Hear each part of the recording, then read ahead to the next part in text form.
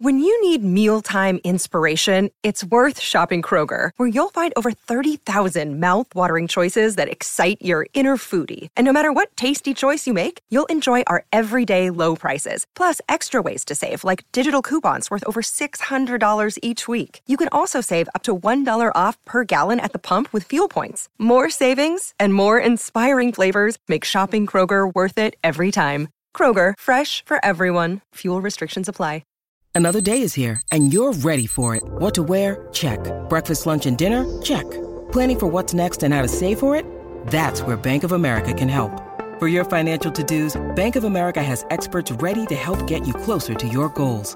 Get started at one of our local financial centers or 24/7 in our mobile banking app.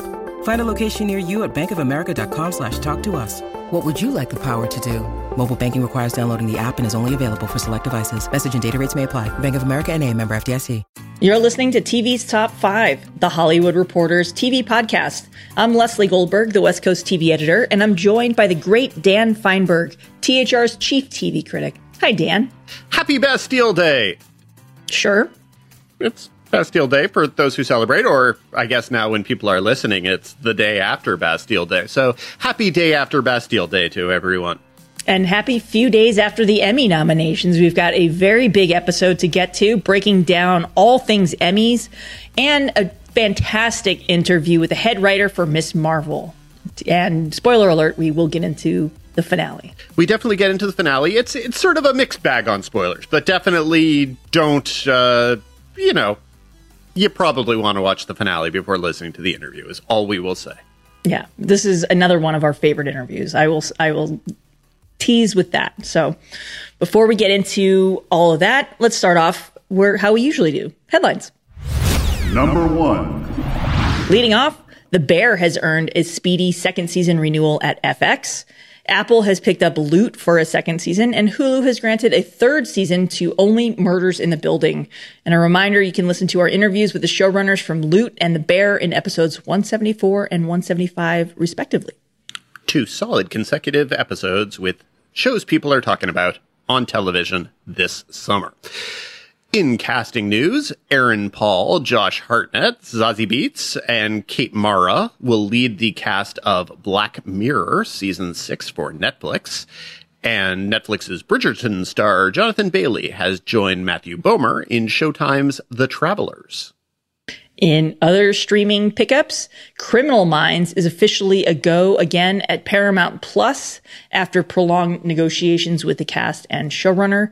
And in other series news, Peaky Blinders boss Stephen Knight is spearheading a biopic about automaker Enzo Ferrari for Apple. Over at Netflix, Season 4 of Sex Education is getting creatively retooled with series regulars Tanya Reynolds, that would be the actress behind Alien-obsessed Lily, among those not returning. Fair enough, we suppose. Season 3 saw Moordale High closed, and Season 4 will feature a new school with some recurring cast and a number of newcomers. You'll recall, of course, that Season 3 ends with the story going off in a bunch of potential different directions. So far, we know that the aforementioned Reynolds, plus also Patricia Allison, who plays Ola, and another of the Bridgerton breakouts, Simone Ashley, who played Olivia, will not be returning. But additional details should be available. And you can, of course, go back and listen to our podcast interview with Laurie Nunn, who talked about where the show was going forward after Season 3. When was that podcast interview, Leslie? That would be episode 138 from October 1st, 2021. In executive news, Spectrum Originals boss Catherine Pope is returning to the studio side and will serve as president of Sony Pictures Television Studios, replacing Jeff Frost as the indie studio continues to weather executive and showrunner departures. Elsewhere, Bad Robot head of television Ben Stevenson is leaving the J.J. Abrams banner for a production deal with ITV. Bad Robot has promoted Rachel Rush Rich to replace him at the Warner Brothers Discovery-based company. On the overall deals front, Phoebe Robinson and her Everything's Trash showrunner Jonathan Groff, no, not that Jonathan Groff, the Jonathan Groff who worked on Blackish, have extended their pacts with ABC Signature, the studio behind their upcoming Freeform series. And if we haven't plugged enough TV's Top 5 guests in the past, say, 10 minutes on this podcast, Minx creator and former TV's Top 5 guest Ellen Rappaport has inked a deal with producers Lionsgate TV. Leslie, when was that interview? That would be episode 159 from March 11th, 2022. And Max Borenstein, the showrunner of Winning Time, and of course, going with the theme, another former TV's Top 5 guest, has extended his pact with HBO. Leslie, when was that interview? That would be podcast 158 from March 4th, 2022. Excellent. And in cancellations, and following up on another recent segment about the so-called T-Nets, which no one really refers to them as that anyway, Nasim Pedrad comedy Chad has been scrapped at TBS. Season 2 had already been filmed and will be shopped to other platforms as TNT and TBS bail on originals under Warner Brothers Discovery's new executive regime. All that remains are the final season of Snowpiercer on TNT. TBS has the anthology Miracle Workers and animated comedy American Dad. And that's it on the scripted front. Remember the good old days, Dan? With all those networks, and USA had 10 or 12 or 15 scripted originals. Yeah, they're gone. There is no way that I am ever going to hear T-Nets without thinking that it's a patch that you put on to increase your testosterone level. So if that's what they want to call it, they can absolutely do that, but they're not going to change the way I view it. Do you have an answer or an explanation or a theory regarding the exact timing of the Chad scrapping and why it was beneficial for them to pull it without actually airing these episodes that they've now been promoting in multiple premiere dates? It's acceptable if you have no answer. I'm just kind of intrigued by the weirdness of the timing on this. I mean, I can just read the tea leaves here, and it does. The tea leaves is that like a T-net? Oh yeah. Reading the tea leaves, T-leaves. Anyway, continue. Sorry. Oy vey. Oy with the vase. No, my theory is basically that they didn't want to spend the money to promote it.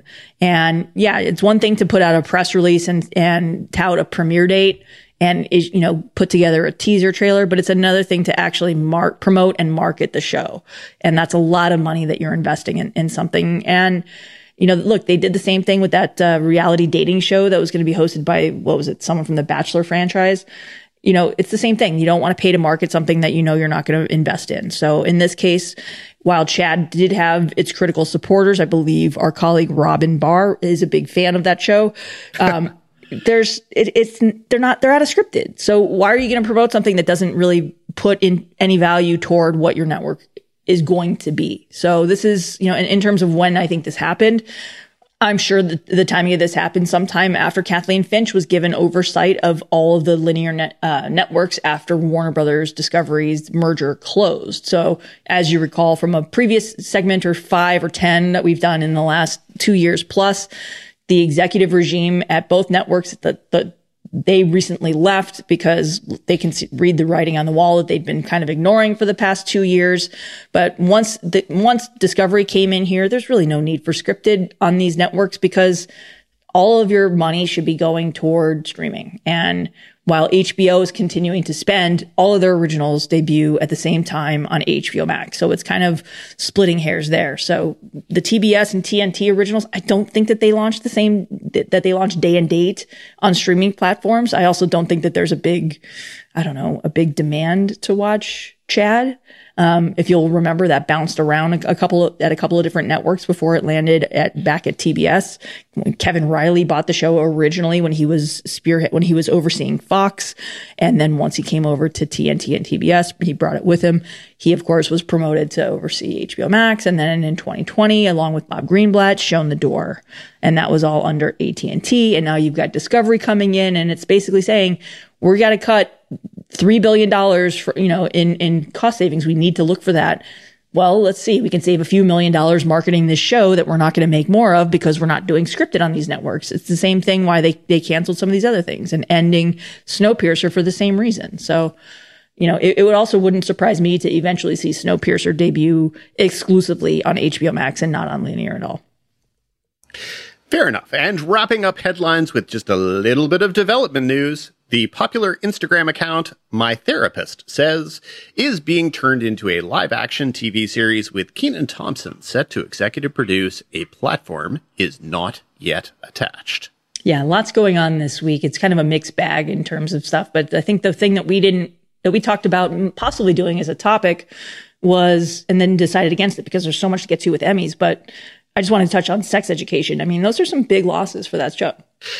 They are. It comes down to a lot of different things. You go back again to our interview with Laurie Nunn, and we talked about sort of the idea of where the show might go in a different location. And if the plot of the show was taking Maeve to America, then that obviously was going to require the introduction of a certain number of new characters, a certain number of new plot elements. I kind of liked the idea of a fish out of water aspect to the story, so I thought it worked. I think of those actresses who are disappearing, I think probably everyone will have a different answer for who they're going to miss most. I mean, Tanya Reynolds was absolutely one of my favorite things about the show. I thought she was hilarious and weird and strange, and that they very frequently did interesting things with Lily that I liked. I don't know that I always loved Ola as much, but I thought Patricia Allison was good. And Simona Ashley did just a great job of taking that character from a position where I didn't care about that character at all or like her in the slightest, and actually made her one of my favorite parts of the third season. And she was really, really good in this last season of Bridgerton as well. So she's kind of in the position where I assume she has many, many options, and I hope that she finds something really good to do with herself. But, so yes, I will miss all three of those actresses to different degrees. Personally, I'm probably going to miss Tanya Reynolds the most. Who are you going to miss most of that trio, Leslie? The same. Okay. Yeah. No, she's really hilarious. She's really hilarious, and she's really hilarious in such a weird way that I think it is going to takes a certain amount of vision on the part of a writer or showrunner to be like, okay, I can use that strangeness in a way that's both extremely funny and extremely emotional. And I thought Sex Education did a great job with that. So yeah, it's just a good show, period. It really is. We are fans of Sex Education, so I think we will just be generally curious to see where things go. Yeah. And speaking of good shows, Dan, it sounds like a transition. Number 2. The Emmys are here, and to little surprise, HBO and Succession lead the pack. But before we get into all the numbers, which, spoiler alert, is our next segment, let's start with the actual nominees. Dan, you had talked before about Rhea Seehorn and what you were going to do if she wasn't nominated. I know from when we did our Twitter Spaces on Tuesday that was the very, very first thing that you checked to see. And yes, she did get nominated. But before we get into the acting stuff, let's just run down the big categories. Drama series, the nominees are Better Call Saul, Euphoria, Ozark, Severance, Squid Game, which made history in the category, Stranger Things, Succession, and Yellow Jackets. Comedy series, you've got Abbott Elementary, which also made some history on Tuesday, Barry, Curb Your Enthusiasm, Hacks, The Marvelous Mrs. Maisel, Only Murders in the Building, Ted Lasso, and What We Do in the Shadows. In the big categories, Dan, what do you think? Are you happy with how these came through? I'm never going to be completely happy. I feel like that was probably the general statement, full stop, period. I can just go there. I'm never going to be completely happy. Yes. And if you listen to our Twitter Spaces convo, which you can still look up on THR's Twitter handle, you can hear all of the ways in which Dan was not happy with these nominations. It's just the way in which I emotionally lead. And so, I mean, of course, as I did say on the Twitter Spaces, and it was completely true, as soon as I got the 57-page list of the overall nominees, the first thing I did was I looked for Rhea Seehorn, and I was both shocked and pleased to see both that she had been nominated for Better Call Saul, but also that she had received a second nomination for a short that I believe is on AMC Plus or one of those things. So good for her, great for her, well-deserved, wildly, wildly, wildly overdue. So, yeah. And it will be an interesting conversation going forward as to whether I'm also going to say she deserves to win, with the asterisk being, yes, she absolutely deserves to win. And that's even speaking as someone who thinks that Julia Gardner is always great on Ozark. but also someone who thinks that both of those two actresses should have been submitted as leads. But neither here nor there. Hold a different conversation, because we're just talking about the series nominees. So of the series nominees, it's a good list, even in the cases where I don't necessarily like things that were nominated. Like, I'm not a big fan of Euphoria. I watch. Fuck, Dan? Sorry. Come on. Whoa, that actually got a 4-letter word of incredulity. Come on. No, I Really? Honestly, I find it kind of sleazy and exploitative at different times. And even when I find it sleazy and exploitative, which I absolutely do, the show, to me, at times feels genuinely leering, particularly anytime the camera is on Sydney Sweeney, who I think is so much better than a lot of the material that she's gotten, or a lot of the things that they've stuck her with doing. And I think that a lot of the show really and truly holds up because of how good she is, because they keep making her do ridiculous things and she keeps selling it. So I was actually extraordinarily happy to see her double nomination. I think that... Yes, of course, for Euphoria and The White Lotus. Exactly. And so she sort of has gone, she was kind of being underrated before that. She was sort of not overlooked exactly, but, people were not necessarily taking her as serious as they should be. The double nomination is saying, oh yeah, right, she's also just really good at a lot of the things she does. So anyway, happy with her. A lot of double nominees this year. I think that's one of the interesting things that we can either touch on or not touch on eventually, but you're looking at the aforementioned Julia Garner, you're looking at Harriet Walter, who of course is Dame Harriet Walter for a reason, nominated for Ted Lasso and Succession, where she plays basically on television everybody's brittle and withholding mothers. She's tremendous. Next year she should get a nomination for This Is Going to Hurt as well. She is always great. So anyway, where I started with this was with your incredulity that I don't really like Euphoria all that much, and no one will express similar incredulity that I don't like Ozark. But sort of the degree to which I've made peace with those things being nominated is very high. And a lot of things I really do respect were nominated in both of these categories. So, would I have made space for Pachinko? And this is something that we can, again, either talk about later or not. No, let's talk about it now. So what do you remove if you put Pachinko in there? But again, I just told you the two shows I don't like, so that's easy. I would absolutely Euphoria. Okay, so if you take Euphoria and Ozark out and you sub them with Pachinko and what else? Pachinko and something else. One step at a time would be what I would say. So let's just say I'll get rid of either Euphoria or Ozark. I would say probably that Netflix just didn't really necessarily need the love, but whatever. So yeah, I could 3 nominations for Netflix in the best drama series category. And those 3 nominations to me are interesting because a lot of the rumbling or blowback in disgruntled Twitter involved Yellowstone and sort of several different layers of Yellowstone being shut out entirely. There was the surprise or incredulity that it was shut out, which is confusing to me because it's not like this was the first year Yellowstone was eligible. Like, Yellowstone had been basically shut out multiple times previously. So it was going to require a large change of course from the membership. And it's not like Yellowstone wasn't the most popular cable program on TV the last 2 years also. So we sort of have the perception that its profile expanded wildly this year, which it probably did, thanks to streaming and all of that. But still, it had been a popular show and it had been snubbed previously. I think the reason why a lot of people, including our colleague Scott, had kind of believed that it was going to get nominated is because it had popped up in a lot of the guild categories that it hadn't been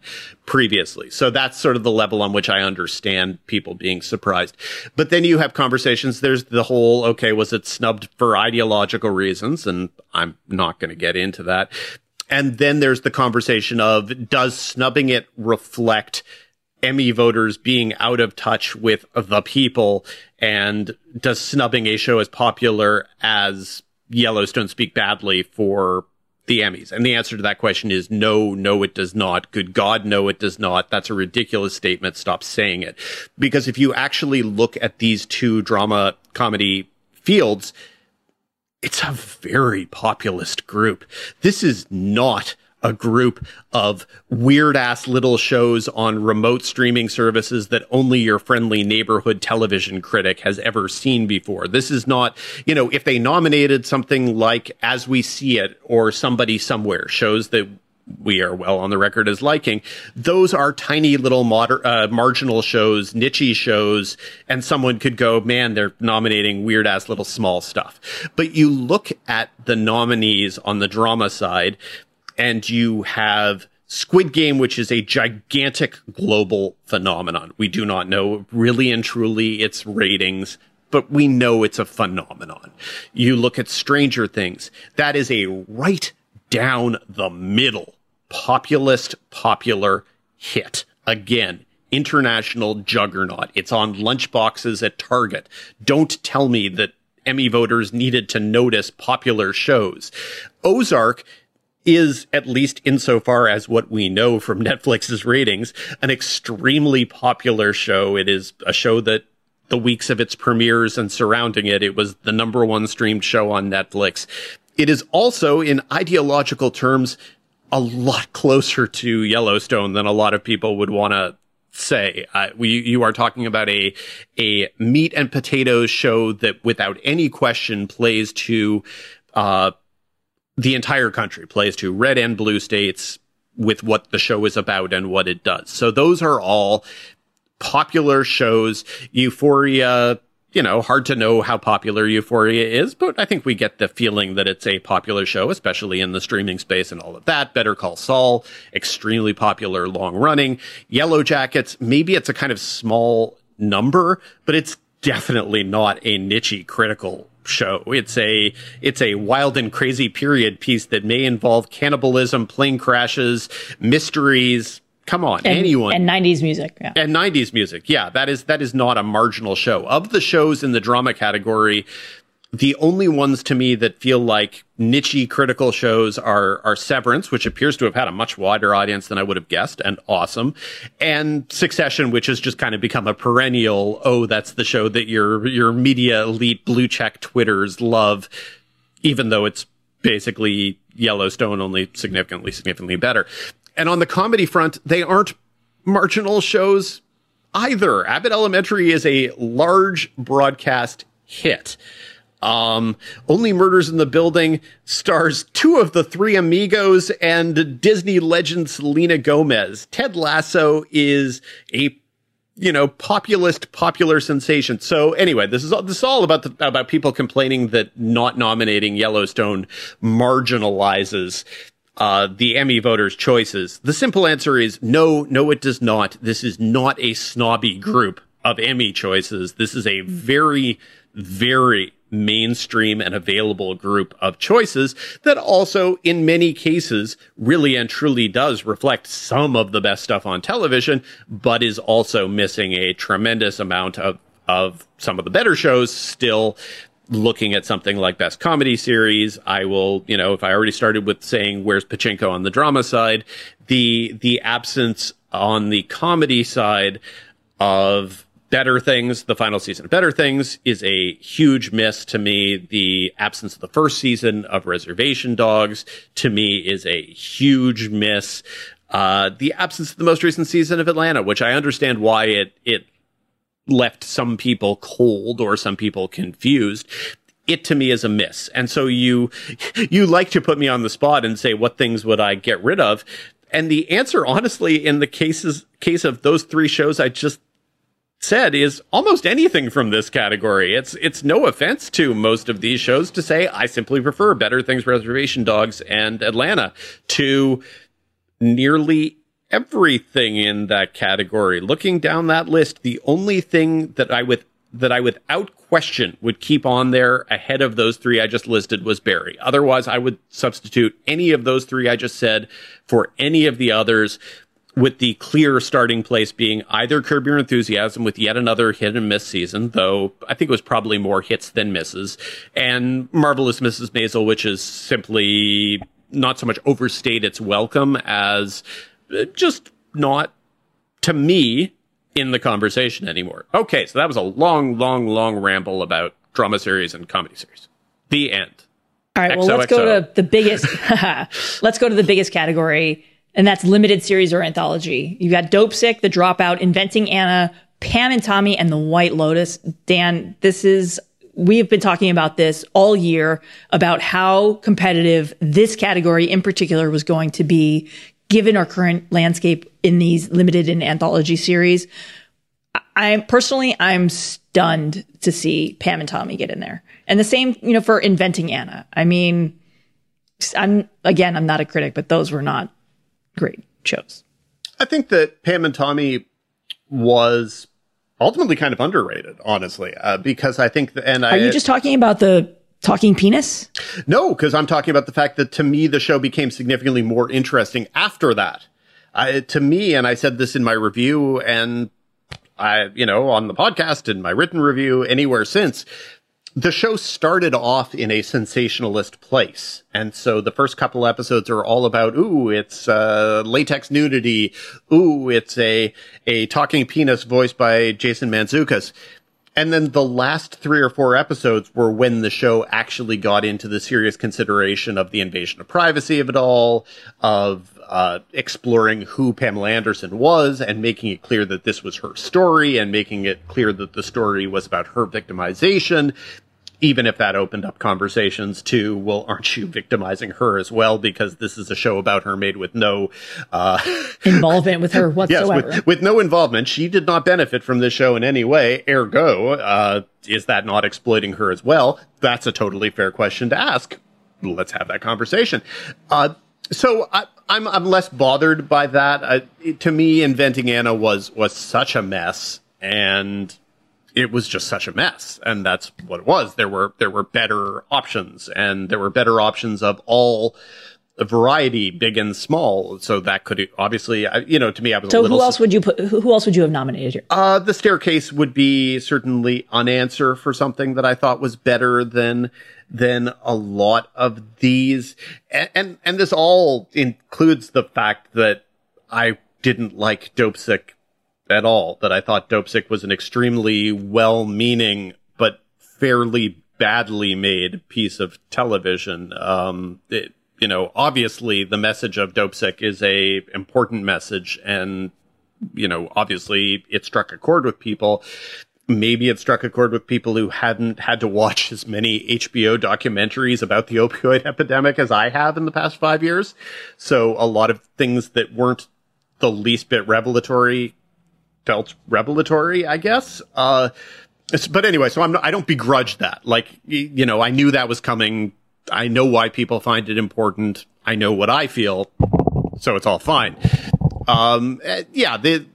The Inventing Anna of it all is just a strange thing. I don't know what to say. Some of it has to do with the love for Shonda Rhimes. Some of it has to do with the love for Netflix. Some of it has to do the money they spent campaigning. With the money they spent for campaigning. Some of it has to do with loving Julia Garner so much that you nominate her for lead actress in a movie miniseries anthology, et cetera, when Shonda Rhimes structured the entire series to very specifically not have Anna Delvey be the protagonist of the story. The story is about a reporter trying to get to the bottom of this mysterious story involving Anna Delvey. It is not Anna Delvey's story. Anna Chlumsky is the lead actress in that series. Julia Garner is a supporting actress in that series. But I've done that rant about 850 times. It is definitely, though, it is a powerful category, and it is so striking the number of huge names got snubbed in that category.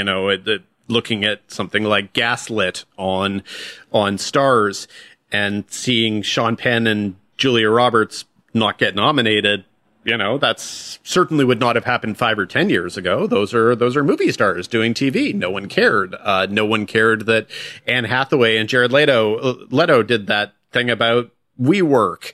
God, who else? Who are some other? There were a lot of big stars that were left out in the category, and some of it has to do simply with the onslaught of television in the past 2 months. There were just things that got left out, and then some of it has to do with the fact that there are whole categories where there are only 2 shows nominated in the entire category. So the supporting actress in a movie miniseries category, in which every single nominee is either from White Lotus or Dopesick, it only upsets me because there were also great performances in things like, not even like it's some sort of underdog show. The Dropout had 2 or 3 actresses who deserved to be in that category. Laurie Metcalf is so good in her couple scenes of The Dropout.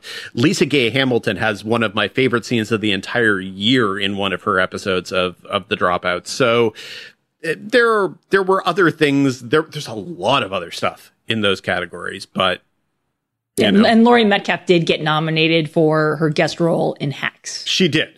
Worth noting. And as I said in the back and forth analysis that Angie Hahn and I did on Tuesday morning, it's not like anyone is really going to take a step back and go, poor Laurie Metcalf, so underappreciated.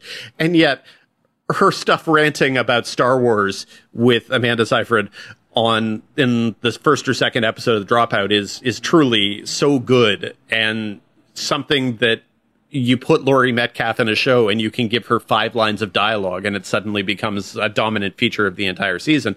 But she was also hilarious on Hacks. So whatever it is, we respect and we honor Laurie Metcalf a lot. So no worries there. Well, Dan, let's end this segment on a positive note. Outside of Rhea Seehorn, who were you really excited? What nominees made you really, really happy to see?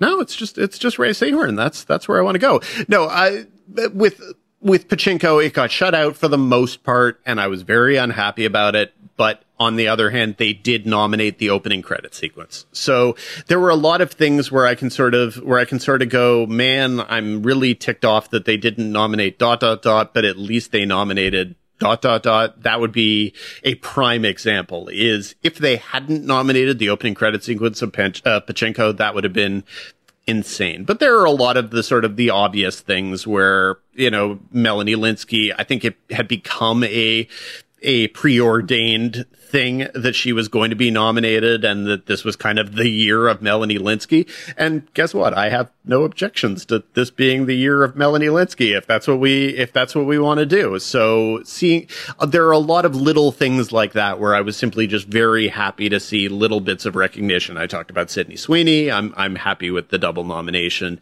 there. It's really not a bad Emmy nomination field. There have been plenty of years where I've come away going, yeah, this is a total outrage. It's an embarrassment, whatever. And yet at the same time, I continue to think there are whole categories, fields, whatever, that need to be redesigned. Thomas Jefferson famously wrote to James Madison that in order for the Constitution to be a living document, it should be rewritten from scratch every 19 years, because otherwise you're basically letting your country be governed by history and not by a modern document. Well, I mean, there are other applications for that particular policy and suggestions of things that maybe our founding fathers weren't really so prepared to deal with when they wrote the original Constitution, and maybe the Constitution shouldn't be taken as a carved in stone document. And that's a different conversation. This conversation is about the fact that the TV landscape doesn't look like what the TV landscape looked like when all of these Emmy categories were birthed. And I feel like maybe there are all of these conversations that Emmy whatever people need to have where they go, okay, are comedy and drama still reflecting what we want them to at this point? Is there something else we need to do there? Is anthology or limited series still doing what we want it to do? Do we still need a category for original movie for television if it's the Chip and Dale movie and like 5 things based on other TV shows?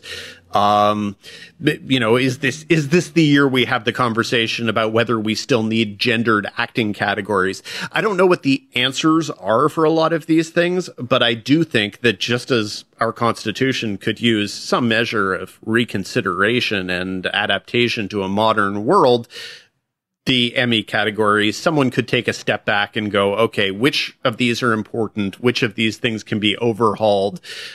Which of these things are just Dan sitting alone in a corner, rocking back and forth, complaining about the same things every year? Not for me to say which of those, but yeah. Number 3. Transitioning, though, because I've rambled enough, it's time to talk about numbers. And if you were up on Emmy morning on Tuesday, you noticed, for example, that the Emmys this year, the TV Academy did not break things out by network for the first time. There's usually that big, vast list of, okay, well, HBO got this number, Netflix got this number, the CW got 0. It's normally the thing that you can count on. This year, it wasn't there. Fortunately, we have someone who awesomely broke things down by numbers on Tuesday mornings. So, Leslie, from a numerical standpoint, who are the actual winners and losers on Tuesday morning? Well, let's just start with the shows, and then we'll get into the inside baseball of it in a minute. But in terms of by program, these are numbers that the TV Academy did break out. Succession led everyone with 25, followed by Ted Lasso and The White Lotus with 20 apiece. Hacks and Only Murders in the Building had 17 apiece, followed by Euphoria, Barry, Dopesick, Severance, Squid Game, Ozark, Stranger Things, Maisel, and Pam and Tommy. Those are the shows that have 10 or more. So no surprise here that Succession is at the top of that list, and Ted Lasso having, again, the same number of nominations as last year with 20. And as we get into the by platform stuff, and again, I've been doing this story for a decade plus at this point.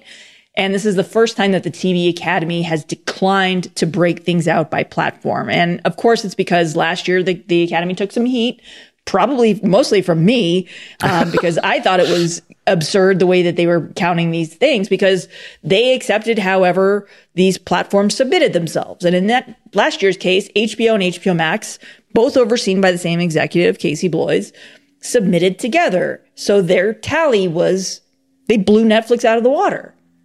Well, because you're counting original programming that was developed by HBO and original programming that was developed by HBO Max, which have two different development teams despite being overseen by the same single executive. So this year, the TV Academy is like, to hell with this. We're not getting involved in all of this stuff. You can count it however you guys want to count it.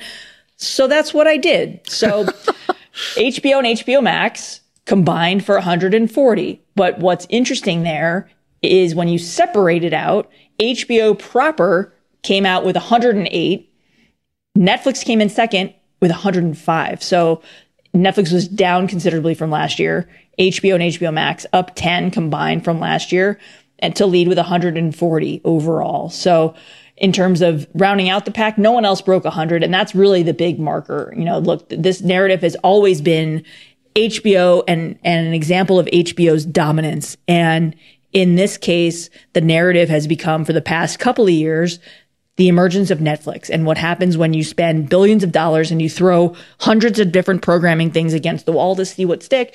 And you wind up with in this year's case, Netflix had a larger number of programs to score Emmy nominations, 35 overall, compared with 18 for HBO and 6 for HBO Max. So in my interview with Casey Bloys, he said something that really struck home. And it's that the HBO and HBO Max shows have to work harder because, unlike Netflix, they take, as John Landgraf says, a more curated approach to their content. They're not out there spending billions and billions of dollars and saying, we'll take 3 of these and 1 of those, and we'll try this over here, and we'll spend a few $1,000,000 on this, and yeah, we'll cancel it 3 days after it comes out because no one watched it, but we'll take a chance on this and blah, blah, blah.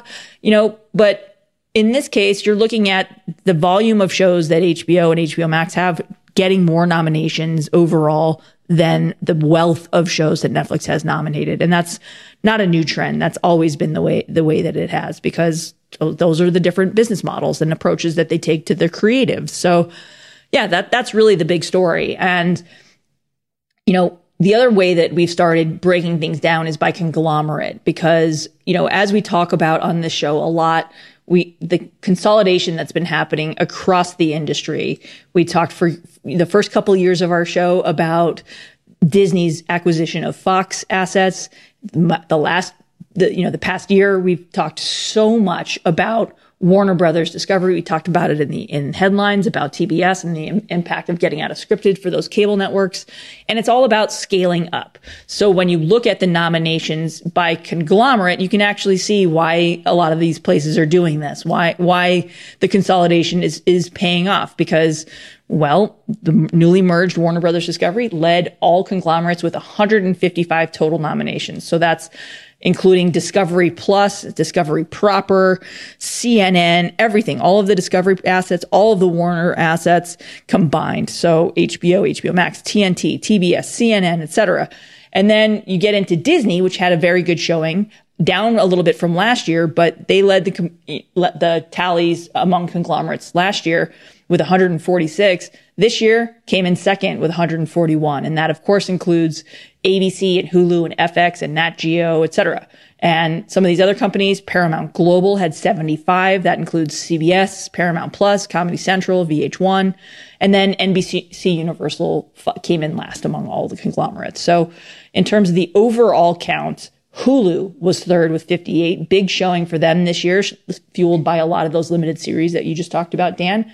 Followed by Apple TV Plus with 51, Disney Plus with 34, and Amazon with 30. So, yeah, that's a lot going on and a lot to break down here because, well, there's a lot of math here. So the interesting thing is the TV Academy is saying, we don't want to get into this. So you guys do the math. We'll leave it to you to scratch out and fight and go inside baseball and see who really deserves the bragging rights and why. So that's what's going on from the Emmys by the numbers. And I'm still intrigued because a lot of what you talked about there are, obviously the big players doing what the big players do. But I was interested in just how many nominations all of the big players actually left on the table. So, HBO Max, Warner Brothers had such a great day. And that tally doesn't include the nominations for Warner Brothers for shows that are produced by Warner Brothers, for example. So a show like Ted Lasso gets counted for Apple, but Warner Brothers is the lead studio on that. They counted the 20 nominations that Ted Lasso got under the studio tally. So I didn't break that down this year because it's more interesting to look at the conglomerates and everything else. But yeah, it's a very, very interesting point, Dan. But what I'm looking at is the number of things that didn't hit for HBO on a day that was so great for HBO, like The Staircase I mentioned earlier, but ultimately it only acting nominations, but not a series nomination. Yeah. Winning Time certainly could have been a play. Yeah. One technical nomination for Winning Julia, Time. I think, was a big one. Julia got shut out, I believe. I think Minx aired within the window, right? Minx absolutely was shut out. I thought Jake Johnson had a chance. He could have been a player. Julia, I mean, the fact that Sarah Lancashire wasn't nominated or David Hyde Pierce is a surprise. I think probably some people were confused why it was a comedy, et cetera, et cetera. Yeah, and we can get into the snubs here too. This Is Us, the final season, nothing for Mandy Moore. I think the show only got one nomination and it was for an original song. Nothing, I think maybe one technical nomination for the final season of Blackish, which is a perennial Emmy favorite. Definitely there are things that are snubs. So those are sort of the HBO snubs. On Apple TV had one of the best mornings in Apple TV history, and that was while Pachinko got only one nomination, while The Aftermath, Shining Girls, Slow Horses, all the of Aftermath, those. What's that? That's the party thing with the murder. And isn't it called the After Part? It's not called the Aftermath. After party. Yes, not Aftermath. See, that's because everyone voted for the Aftermath and not After Party, and that's why it got snubbed. It's kind of amazing that these conversations don't happen more often on our show. No, because there are too many shows, and too many of them have titles that are too similar. Anyway, though, so Apple TV left a lot of nominations on the table for things that could have been more nominated. And you mentioned Somebody Somewhere for HBO. Yeah, Somebody Somewhere could have certainly Bridget Everett, yeah.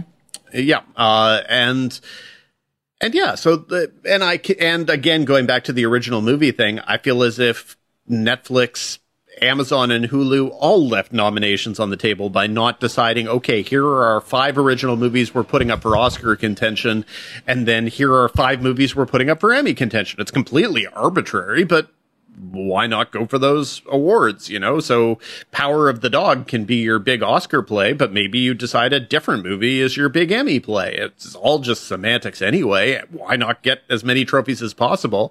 And if you go back and look, Netflix definitely had movies that were Netflix originals that weren't Oscar players last year that they thought could have been.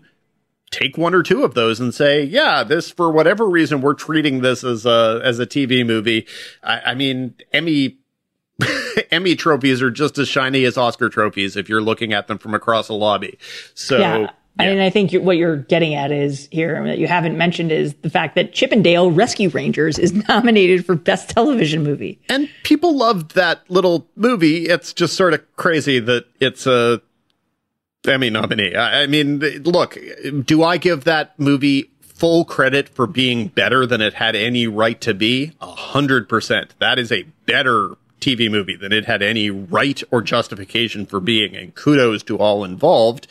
But it still does point to a category that is not necessarily being fully invested in by everybody, hence nominations for a Reno 911 movie or the Zoe's Extraordinary Playlist thing on Roku channel, which got a few nominations as well.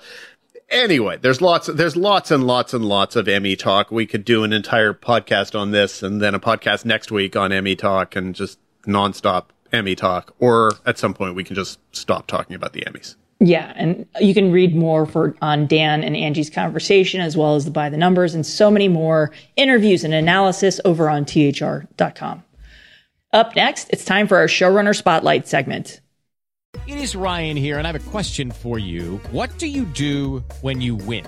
Like, are you a fist pumper, a woohooer, a hand clapper, a high fiver? I kind of like the high five, but if you want to hone in on those winning moves, check out Chumba Casino. At ChumbaCasino.com, choose from hundreds of social casino style games for your chance to redeem serious cash prizes. There are new game releases weekly, plus free daily bonuses. So don't wait. Start having the most fun ever at ChumbaCasino.com. No purchase necessary. VGW. Void where prohibited by law. See terms and conditions. 18+.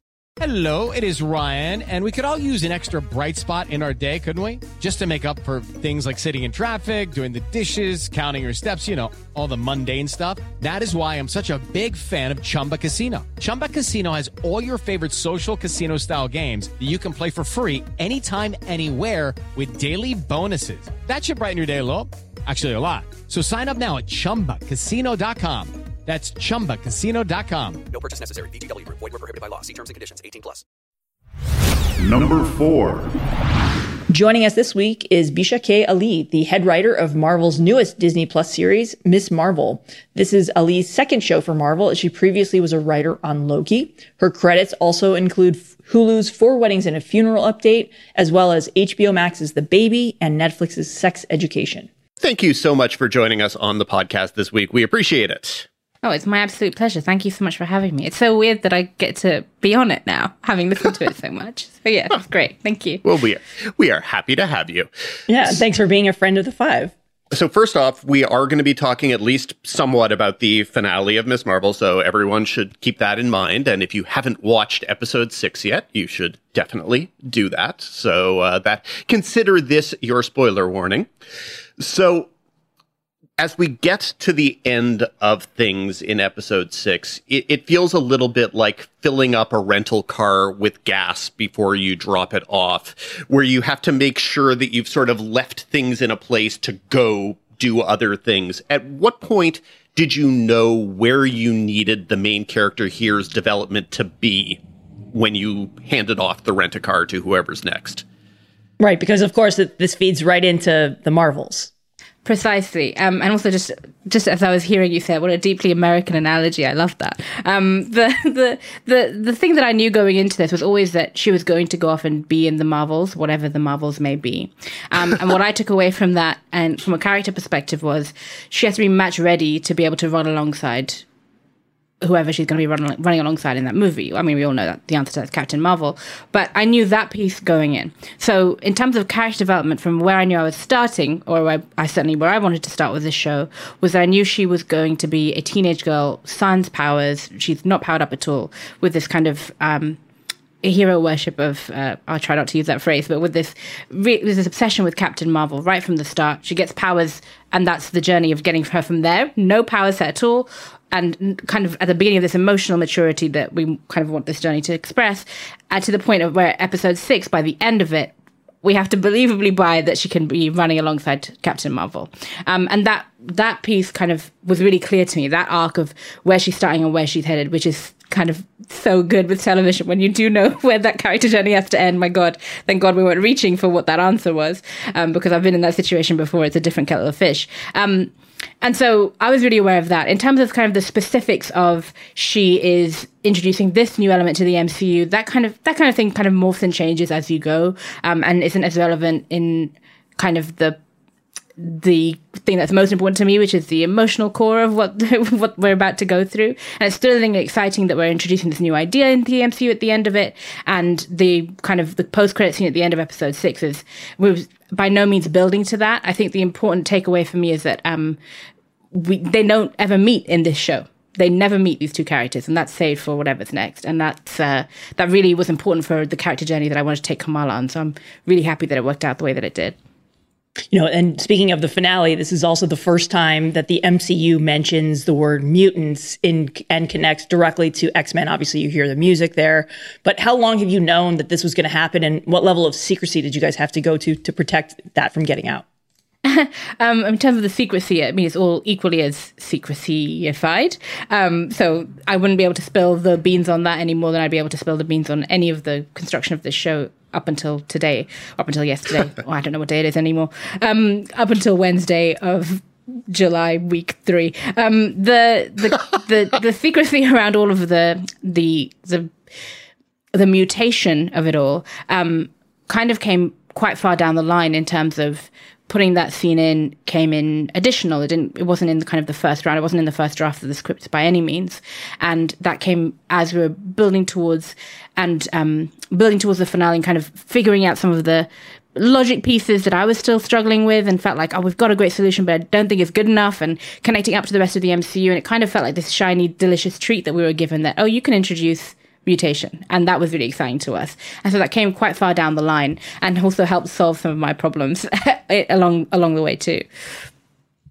Well, I want to hear a little bit more about that. How does the conversation go where someone says, oh, by the way, this is a tool you get to play with or introduce? And did that come directly from Kevin? Yeah, so Sana Amanat, who's one of our producers on the show, it was something that, because all these scripts were already in place before kind of Sana joined the project, but that was a puzzle piece in terms of because what was really important for us in this character journey was that this is inherited, and that it's about this matrilineal line, and it's about both character-wise and power-wise. And the thing that I was like, but why doesn't her mother have... If her mother put on the bangle, would she also be unlocked? If her grandmother put on the bangle, would she also be unlocked? And kind of this solution of like, you have a mutation, and that's why you're the one, even within your own family, kind of answered that piece. And we were trying to answer that piece in so many other ways.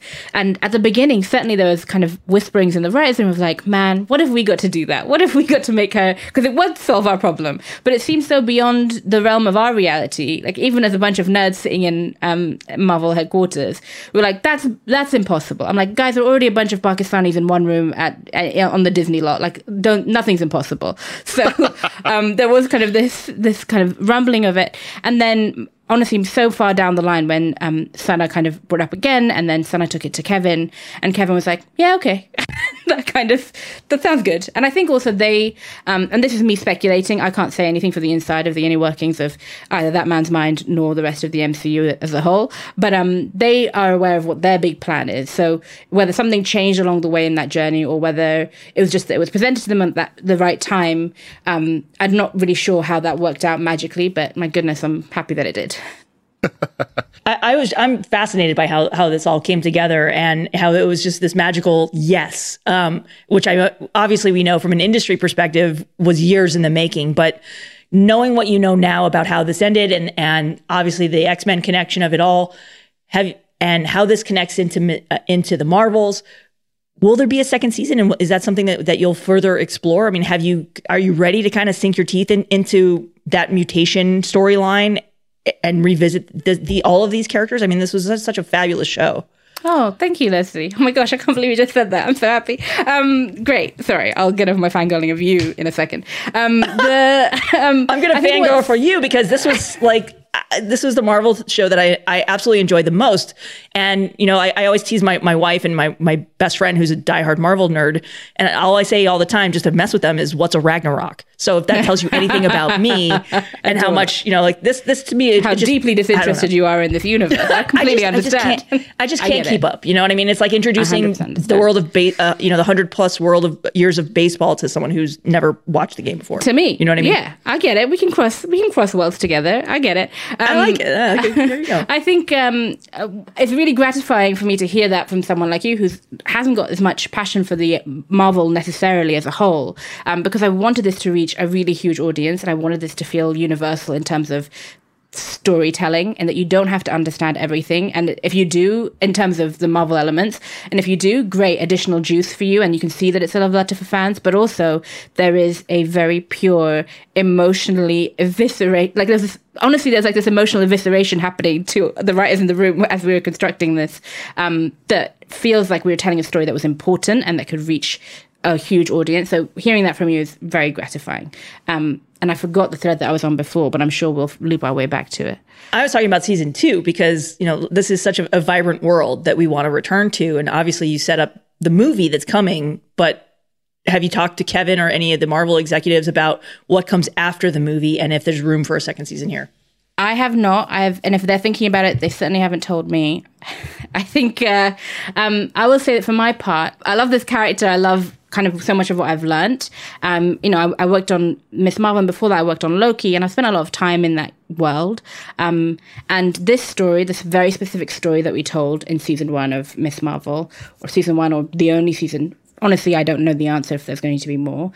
I think that it might be the end of my chapter with this character for now. Maybe I'll come back and contribute to this story in another way in the future, and hopefully maybe one of the writers in the writers' room that really excited them and they'd maybe carry on. This is really a show for the community and was built by a community of creatives, and I'm really proud of this story and this arc and what I got to tell and how personal it is to me.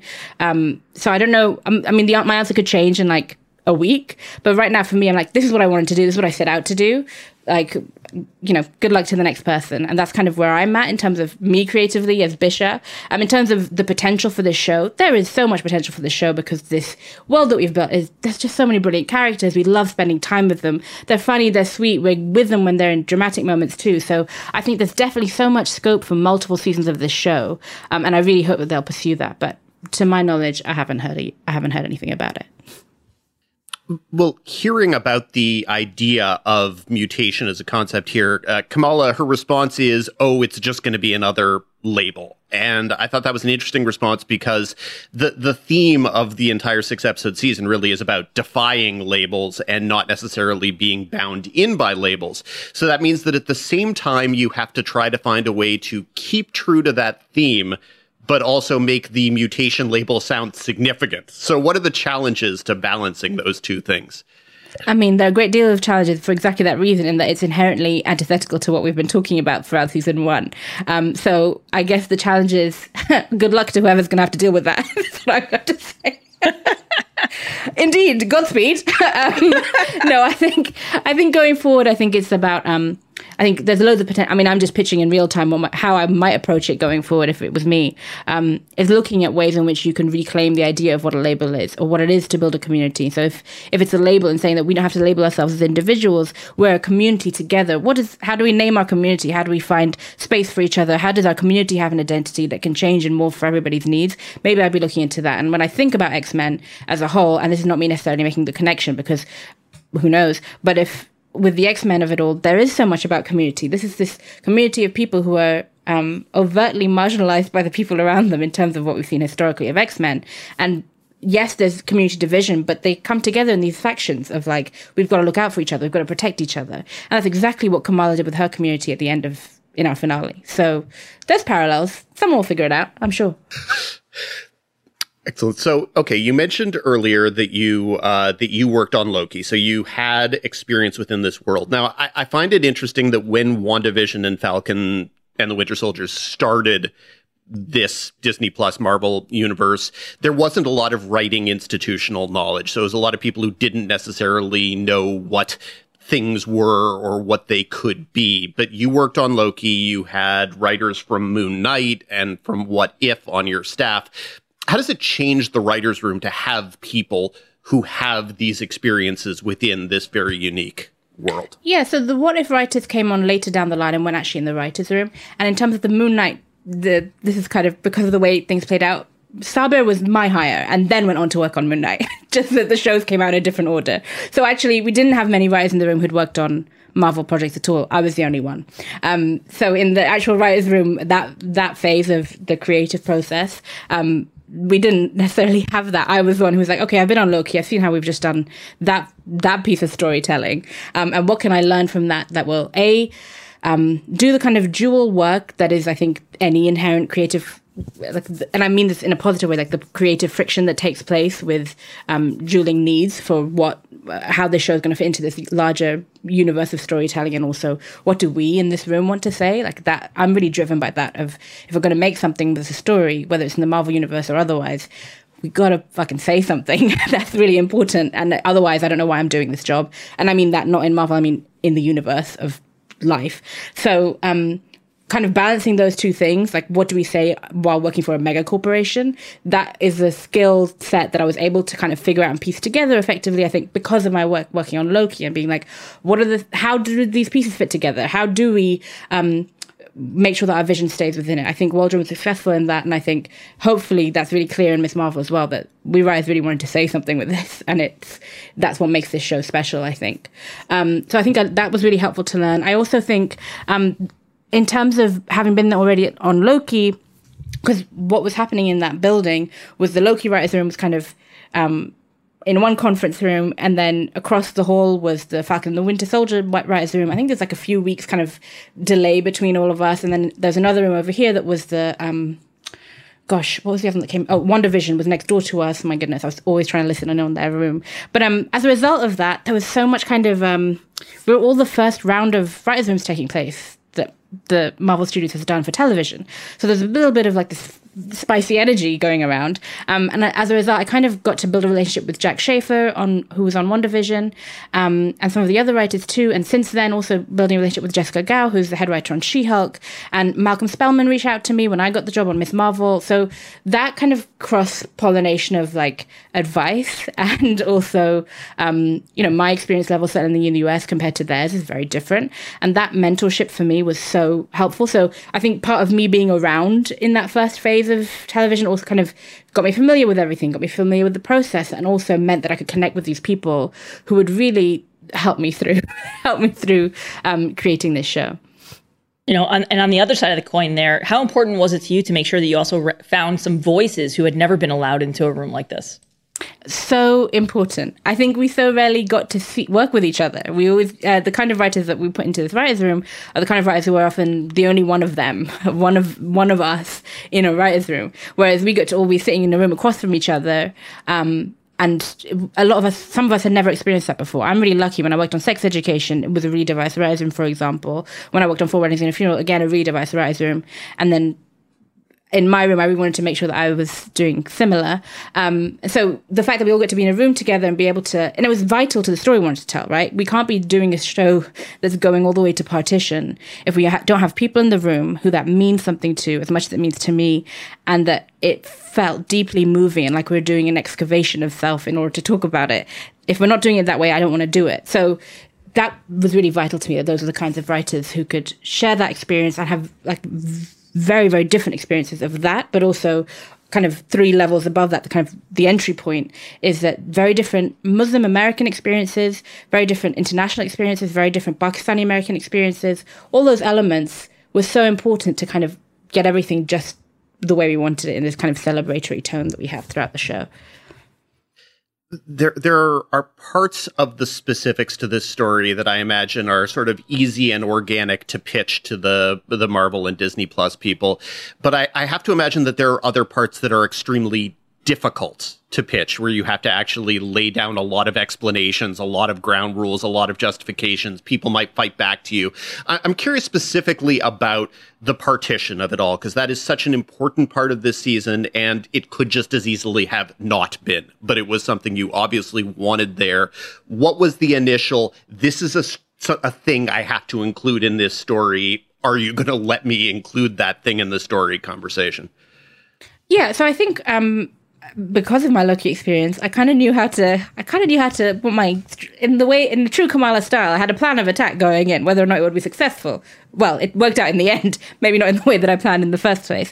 But so one of the things we did is we were talking about the emotionality of it and what the character arc is, and it made perfect sense to us. It wasn't hard for me to figure that out and how to express that really concisely and clearly. And I don't think that was not particularly hard to question that. Certainly the way that it was presented. I think the way that we contextualized it within the MCU and within what we were trying to do with the show on a kind of broader scale was kind of the turning the screws on why this is such a tight idea and why we have to do it. So, for example, at one point, all the writers got together, and bearing in mind we're a bunch of nerds, all of us collectively, and we built up a timeline of things that we've seen canonized on screen about real-world history in the MCU. So things, for example, like Captain America, the essentially the period movie that they made of Captain America. And we're looking at World War II there. World War II ends in 1945. I think he goes into the ice either during or not long after. I can't remember precisely in real time for you guys.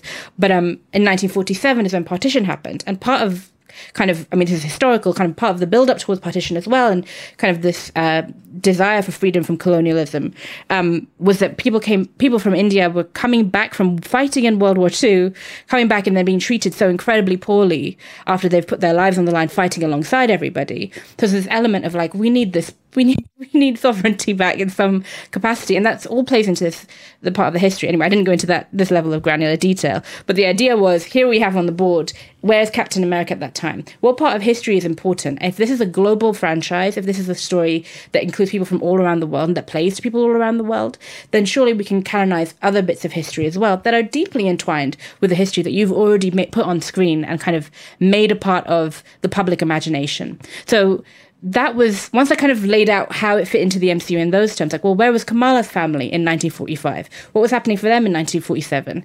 I think then that idea of like expanding our idea of what the media landscape includes when we're talking about global media, I think that really helped in terms of the macro picture. In terms of the micro picture and the emotions of it, when I explained that I wasn't really keen on chasing this idea of what it is to be a marginalized person in the West in terms of the minutiae of I don't fit into high school because I'm Muslim or because I'm from a Pakistani background. I wasn't really chasing that. I wasn't really chasing that us versus them narrative. I really was chasing what's us, because them, yeah, sure, they've marginalized us plenty. Cool. And there are brilliant, brilliant, brilliant versions of that story that already exist. And that's great. I love them. They should exist. For me, for what I wanted to do was I don't really give a shit about them. I really want to think about what us is. And I want to go deeper and deeper and deeper into that. And what us is, it means, who am I in us? What is our community? Who are my people? Where am I from? What's happened? What are the things that we don't talk about? And I think that was the chase that I was on of like, what is it when we're talking about us in the us versus them? Because when you put things up against each other, you're focused on the other. You're not really focused on what is the truth of you. So that's really what we were chasing. And again, I was much more concise than what I've been with you guys. And that's the emotional arc felt really clear to them. And how passionate I was about it, I think, was really clear to them as well. And they were like, I have to say, Kevin Feige was like, this sounds great. How are you going to do it? And then I was like, cool, I'm going to go break it with the room. So that was kind of how that yes came about. It's just such an interesting thing. And it is something that you guys were so obviously dedicated to. How did you determine how much partition this 6-episode season could actually hold? Because I just wasn't sure if from the initial episode, for example, if it was going to be something that was going to be mentioned and sort of backstory, but not dived into, I guess. And then you guys dove into it.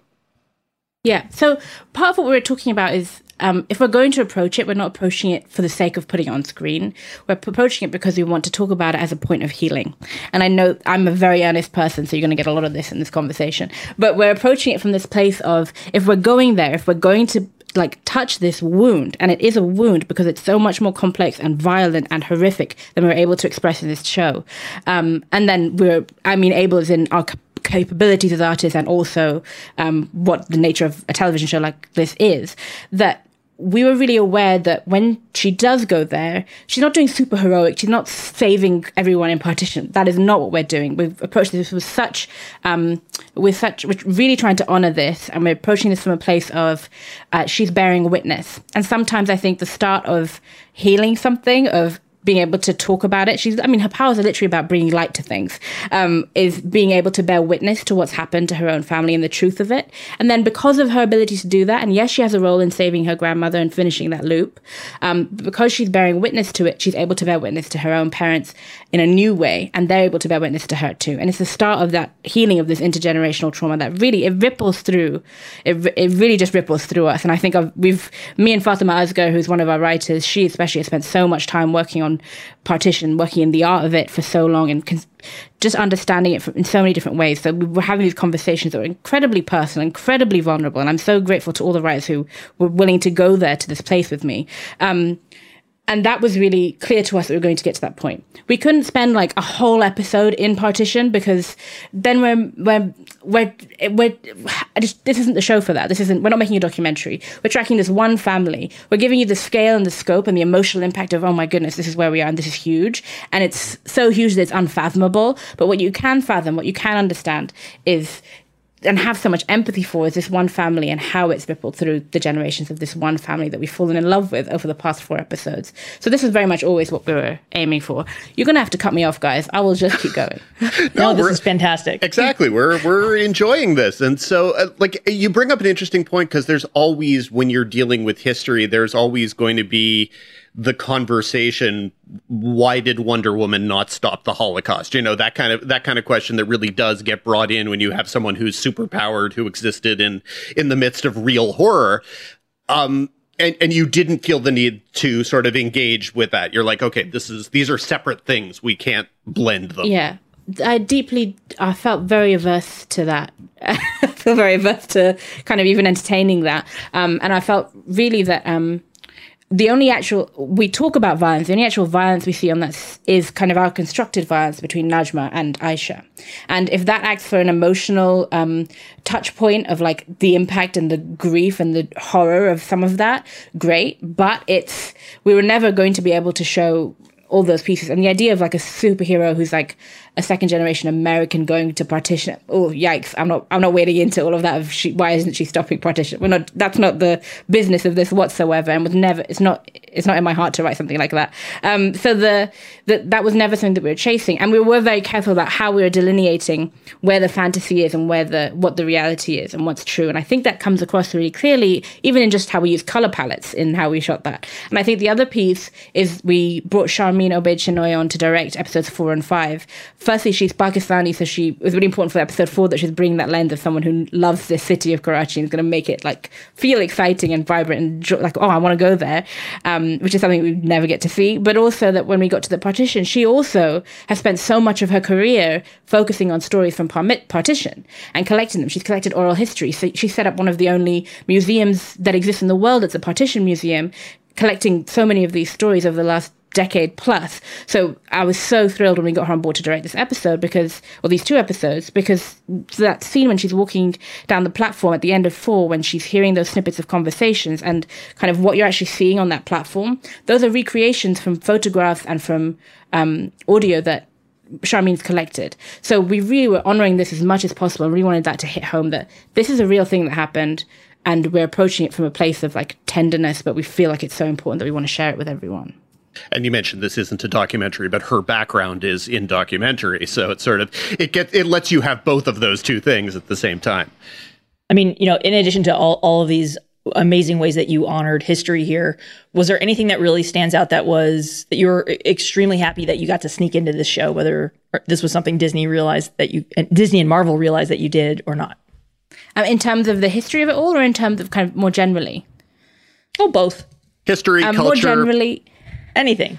I mean, loads of stuff. Like, there's so many small little things that I think we're like, yeah, sure, do it, because no one's checking. No one's going to be the Muslim police on this show, right? So the thing that I thought was really small details along the way that are really personal to me, Bisha. It's like my mum's a huge Bon Jovi fan. It's perfect they're from Jersey City. Like, that was really great. So that's like my little love letter to my mum.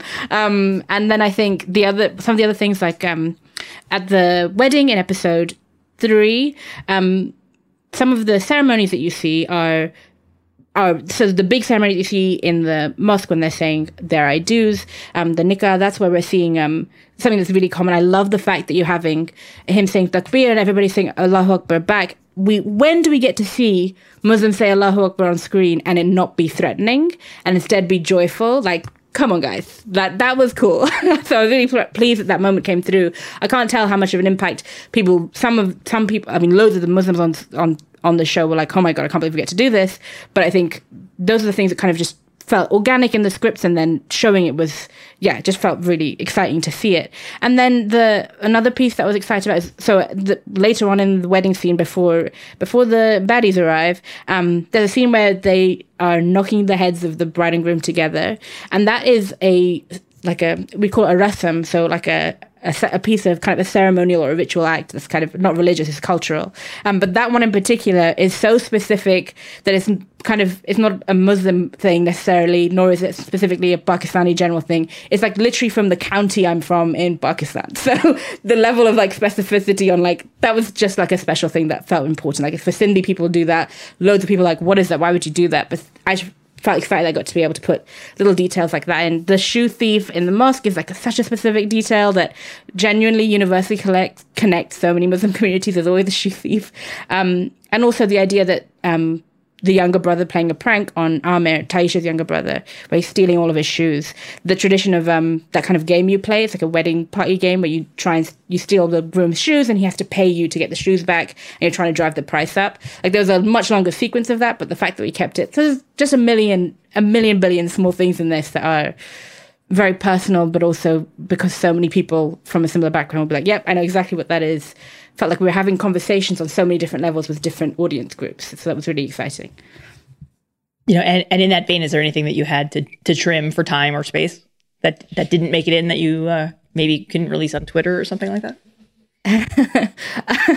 I would say that the things that got trimmed were kind of actually larger chunks of arcs that had to be removed, because I've mentioned this before, but no one had heard the word COVID by the time we'd written all 6 episodes. So everything changed quite a bit between that and learning what a new production process is going to be like, because I think that happened in the middle of Loki being shot, and then we hadn't even hired directors yet when kind of COVID had really kicked off. So we were like, what's happening?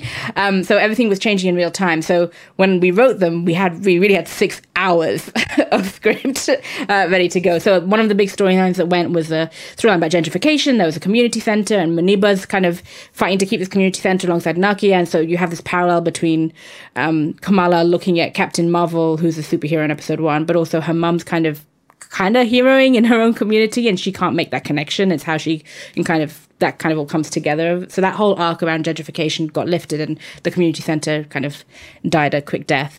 There was a competitive theater element at the high school. Once I heard about what competitive theater is, I lost my mind. I thought, this is the funniest thing I've ever heard. We have to put this in. But again, there just wasn't the space for all these threads.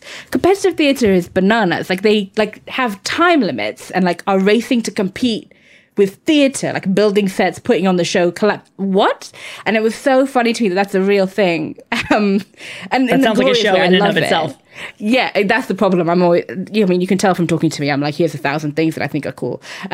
So that, I think with competitive theatre, to be fair, rightfully removed from the show.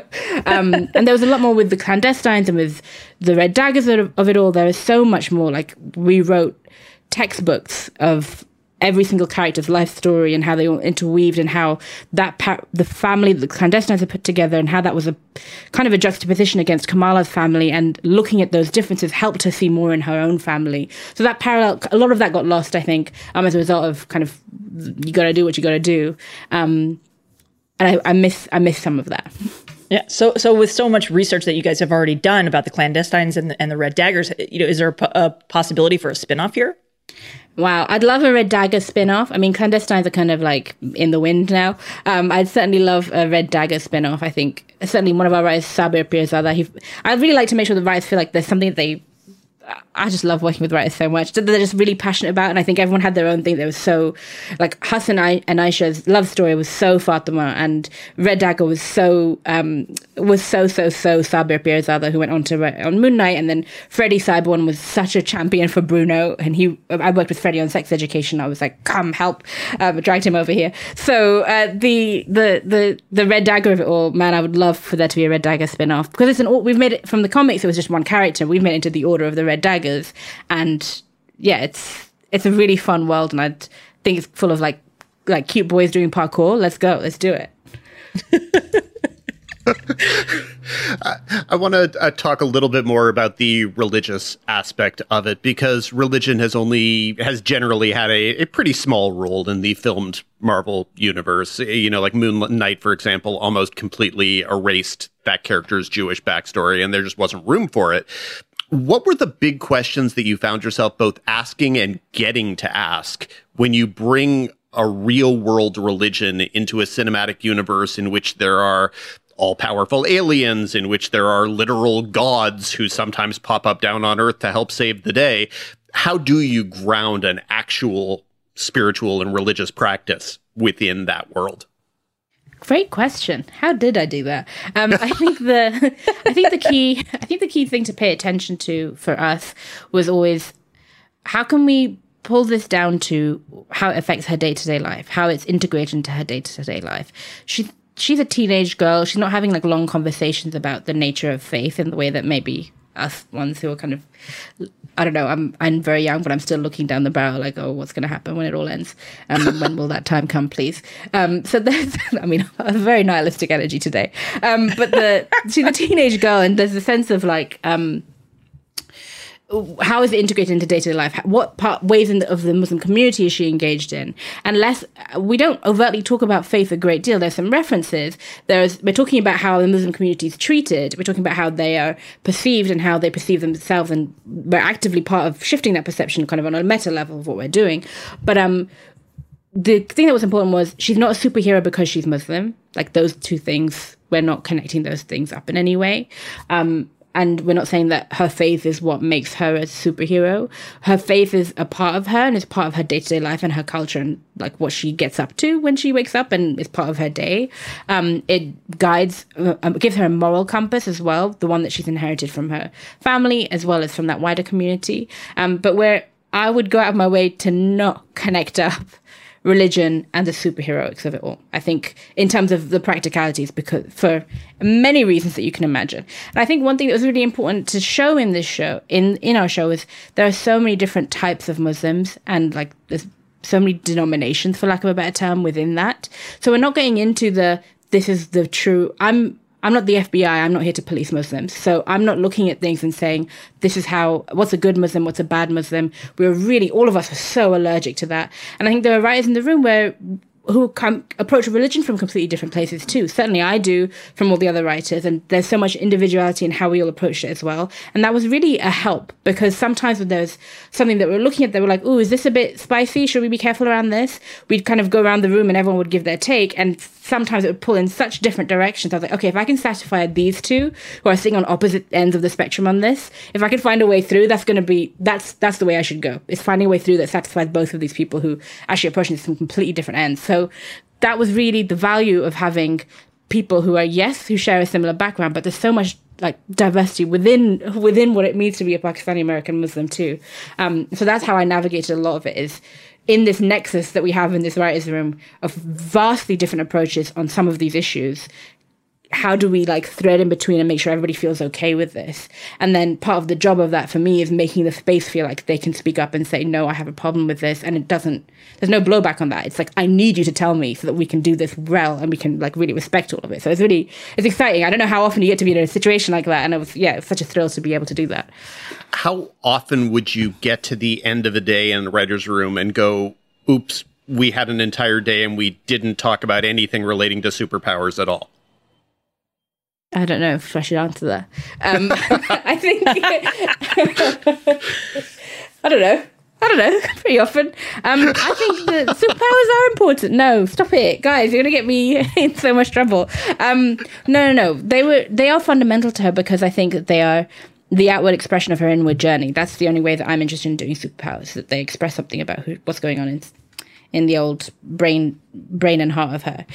So we would talk about the powers every day. And in fact, I'm actually downplaying how much we did talk about the powers. It was a long and arduous task figuring out what those powers would be, not just because of what we knew it was going to connect to into, or what we were proposed that it might be connected into in terms of the larger MCU, but also exactly that, the logistics of it. Are they infinite? The questions that Taisha's asking her in the finale, which is like, are they infinite? Do you have to recharge? Like the amount of days you spent debating that, how she's physically channeling them. Does it separate from her body? Is it always connected from her body and then it separates out? The minutiae of that, my goodness, there's also a document on 50 different versions of what those power sets could be. And then that's before you even bring in the directors or even Sana Aman or even the VFX teams who then have to actually make that exist and be real and add like logic to our brains of like, yeah, that's cool what you guys are proposing, but how on earth would we do that? So that's before we even get to that point. So yes, there was so much conversation about it that I'm really excited to have the days where we're full on debating like issues to do with our backgrounds too. It's a good mix. Now, you've been attached to this going back, I think, to 2018 or 2019, right? 19. My first meeting was 2019, yeah. So you've had an awful lot of time to be immersed in the conversational world online about this show and about this property and the things people have to say on both sides. What are you going to miss the most about having the constant online conversation about it, and what are you going to miss, say, the least about having the constant online conversation about this? It's interesting because I'm actually quite mindful about engaging in online conversations about any of this. Firstly, like I've done it as the shows come out, but prior to that, I've pretty much done radio silence, aside from retweet an announcement, because I'm so mindful. I think because I grew up on internet culture, I know what it is to be part of fandom, whether it's for this or kind of like, I mean, I was on so many weird Verhoeven like dedicated fan sites. What's wrong with me? But so I understand that. I'm also part of like gaming culture. When I was growing up, I was such a massive gamer, so I kind of know what it is to be a massive fan of a thing. And so I saw a lot of it. I think also for me personally as an individual, I can't speak to kind of what other creatives go through.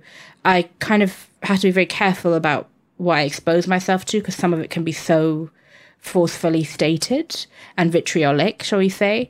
And like, I don't know, if you know you have clinical depression and ADHD, like, don't look. That's kind of my approach to these things. I'm like, I've gotten to the point in my life where I'm like, you know what? I know what's healthy for this broken brain.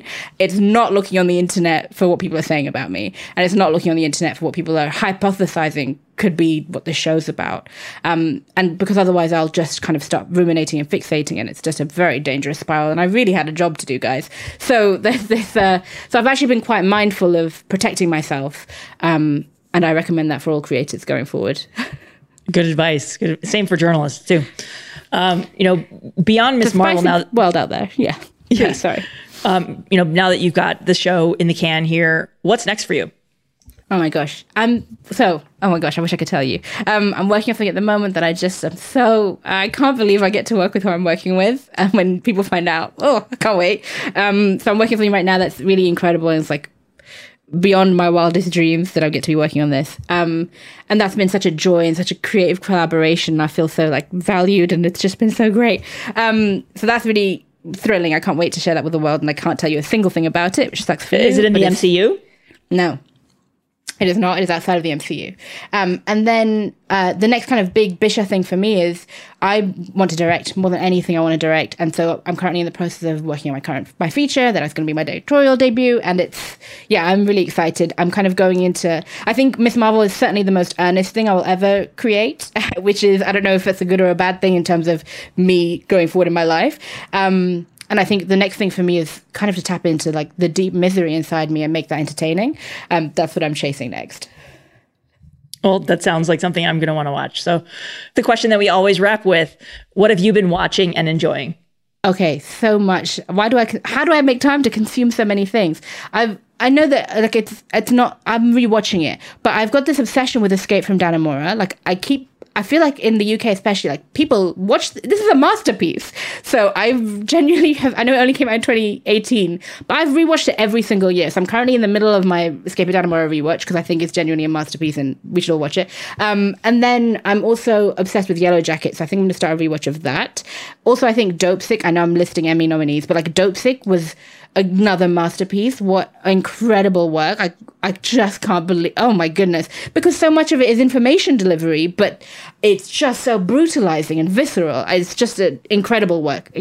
So I love television so much. So I've been watching those three and a lot more. Visha, thank you so much for joining us this week, and congratulations on Ms. Marvel. Thank you so much. What a pleasure. Take care. The full first season of Ms. Marvel is now streaming on Disney+. Number 5. As usual, we wrap things up with the Critics' Corner. Among this week's major new launches, you've got Everything's Trash on Freeform, Resident Evil on Netflix, Hulu has Victoria's Secret, Angels and Demons, and HBO debuts The Rehearsal. Dan, what you got? There are certainly options here.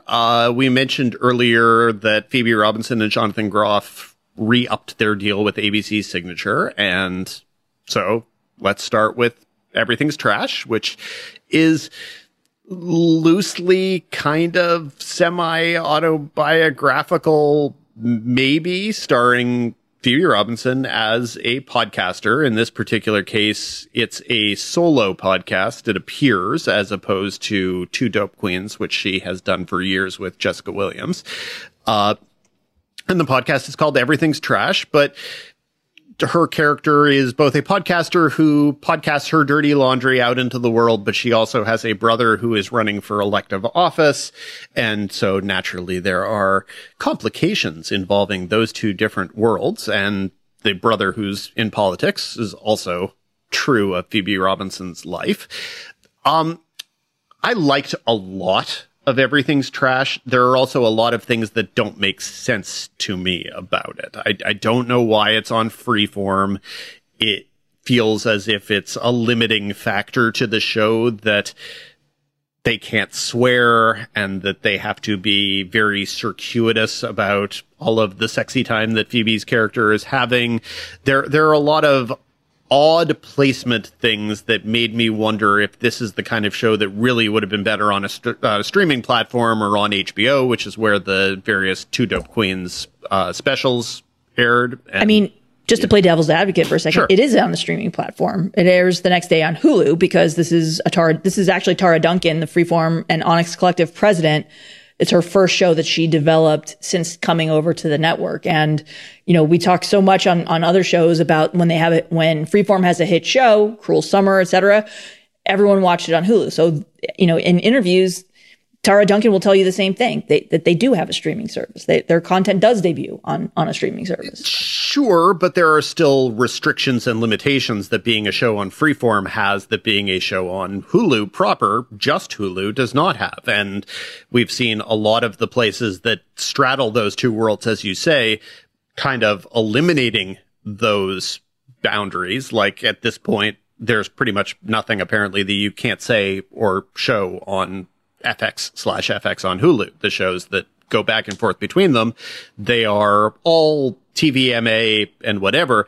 This is really not that. And I think that probably there are barriers or boundaries that are put up in front of things entirely arbitrarily that I don't know benefit the show creatively. I think also probably that Freeform in this world don't necessarily have as much comfort with doing this kind of show, whereas if it had been a Comedy Central show, you understood you could understand how it would be in the vein of Broad City or something to that effect. And I think it's a little bit more unformed and undeveloped than it perhaps needed to be. But I think that also Phoebe Robinson really just is a lot of fun. She's very, very, very funny. And she's the reason to keep watching this. And this is one of those shows where probably I can imagine how it would be a significantly better show in a second season, where just simply comfort with working within these limitations, whatever they happen to be, or alternatively, the show just getting moved to Hulu in a hypothetical second season, or Hulu exclusive. So yeah, I found it enjoyable enough. I never found it straight up breakout hilarious in the way that I guess I probably wished I could have. I don't know. It's definitely not bad. It's definitely worth watching. It's definitely not going to be my top recommendation for this weekend, though, because my top recommendation is definitely going to be Nathan Fielder's The Rehearsal on HBO, which premieres on Friday night, and it's premiering in the Friday 11 p.m. This is a weird comedy, and it might be too weird for mainstream audiences slot that has been previously used for Los Espookies. Seriously, by the way, where's my second season of Los Espookies, HBO? I would like my second season of Los Espookies. Thank you.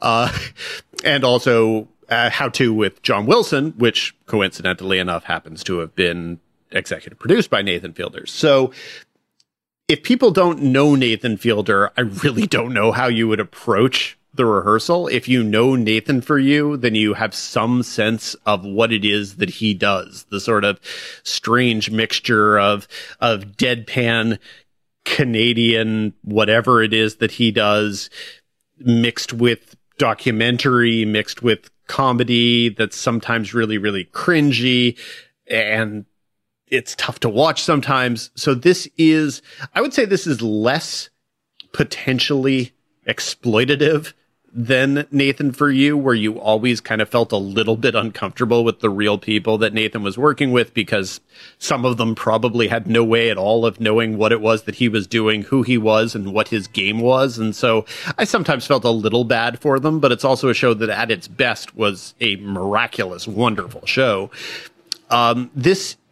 Basically, anyone involved with this show could have known what Nathan For You was. He mentions several times his previous show to people, and anyone who wanted to could have known what he does.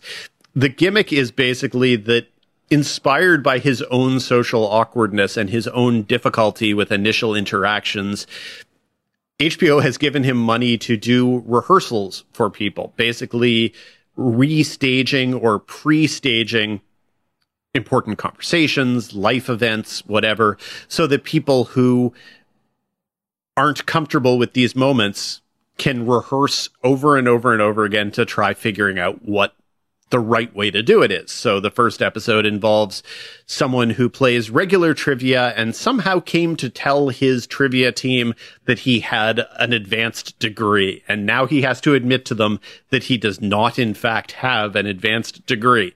Doesn't seem like high stakes. To him, it seems like high stakes. And Nathan Fielder stages it so that the guy can have rehearsal conversations with actors playing his trivia team. He restages the entire bar where they have trivia, basically makes a replica of the bar from top to bottom. And it's a little bit poignant. It's a little bit funny. The first episode, I thought, was a lot of kind of establishing the parameters of the show, because the premise is very outlandish and a little bit silly, and you have to just get into it. The second episode introduces a woman who's in her 40s. She's a born-again Christian. She was, in her youth, she was a drug addict and a bit of a wayward soul, and she's reached her 40s and she hasn't had kids, and she's wondering if this is the right time. So Nathan basically stages an entire new life for her at a farmhouse in rural Oregon, and simulates over the course of several weeks the experience of having children from infancy up to teenage years, including hiring actors to play her kids, and including basically having to swap out babies and child actors because of Oregon labor laws.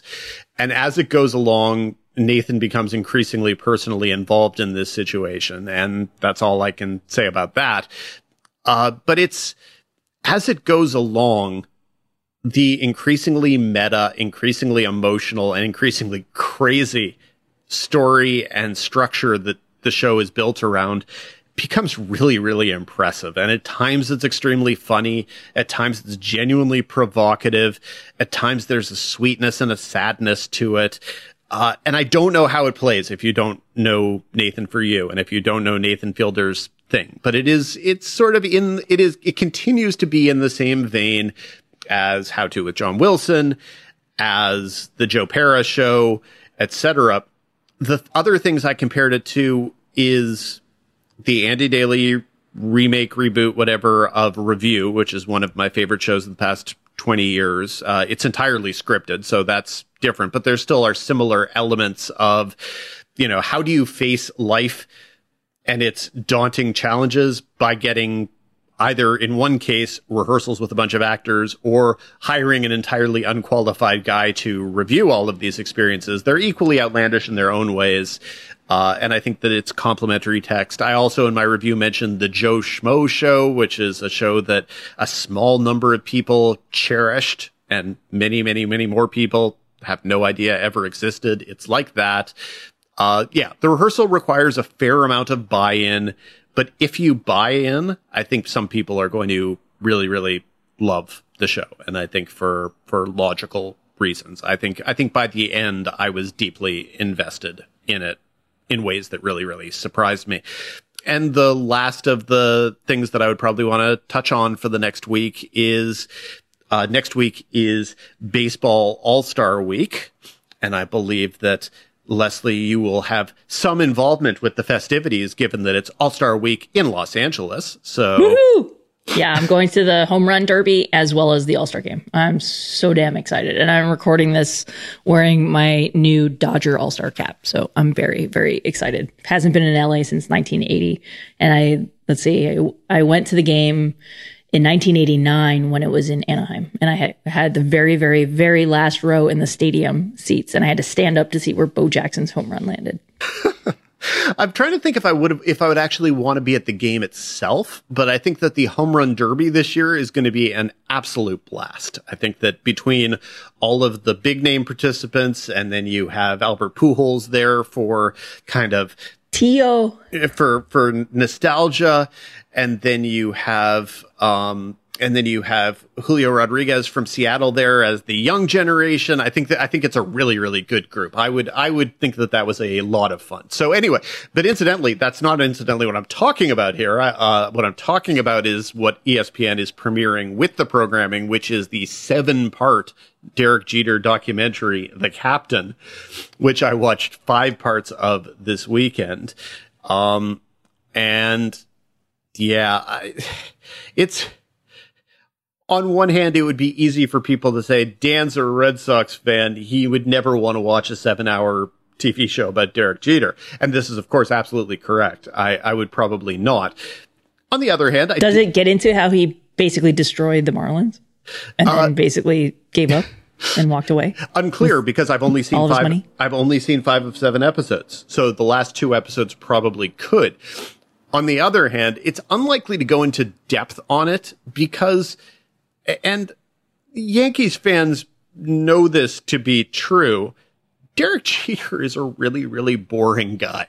This is it's his brand. It is the thing that he has developed his entire brand around, was being non-controversial and beloved by as many people as humanly possible. And 7 hours is a lot to spend with someone who is just really kind of dull.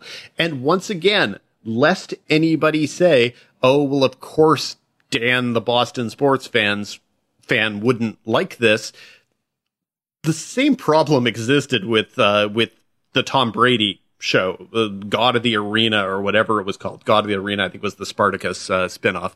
But yes, the Arena, whatever the Tom Brady thing was, Tom Brady also is somebody who, while he is athletically exceptional, is not an interesting enough personality to spend 10 or 7 hours with.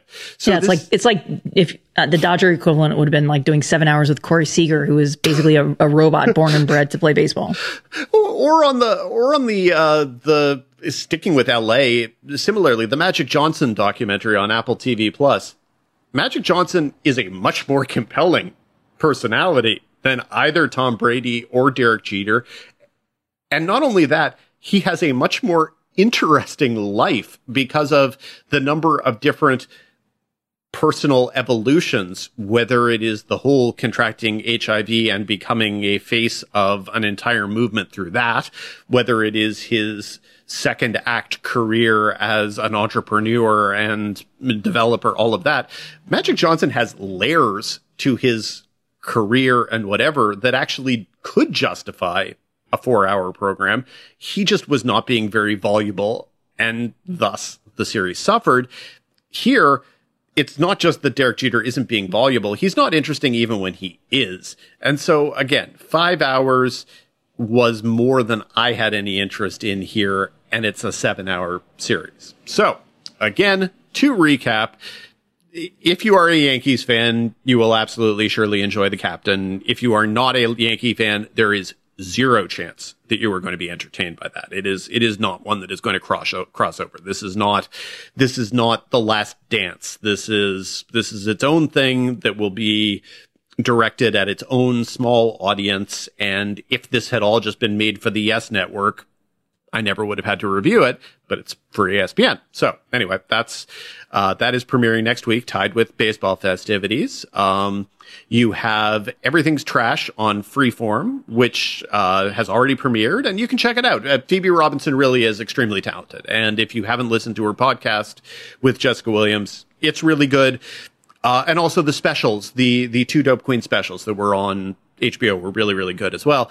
And then the thing that I'm really recommending people check out, albeit with eyes wide open, whether or not you know Nathan Fielder or not, the rehearsal is something special. It is just something special that is not going to be for everyone. But I recommend it. It is a weird head scratching thing. Maybe people would be better off watching a few episodes at a stretch, because I don't know necessarily that the first episode is compelling enough, whatever. But it's a really good series, and I think it will probably find a larger audience than Nathan For You ever did. So yeah, people should check that out. And that's a long enough podcast for this week. For more of Dan's weekly recommendations, be sure to subscribe to THR's Now See This newsletter and bookmark thr.com/TV-reviews. And before we wrap things up, a very special shout out to friend of the 5, Kate Stanhope, and her husband Lucas on the birth of their beautiful daughter. Kate Stanhope, who is one of the people who I am certain will enjoy The Captain. Absolutely. Well, this feels like a good place to wrap things up. Thank you so much for listening to TV's Top 5, the Hollywood Reporters TV podcast. Be sure to subscribe on all of your various podcasting platforms. If you like us, rate us. If you really like us, write a little reviewy thing. Those suckers help spread the word of mouth.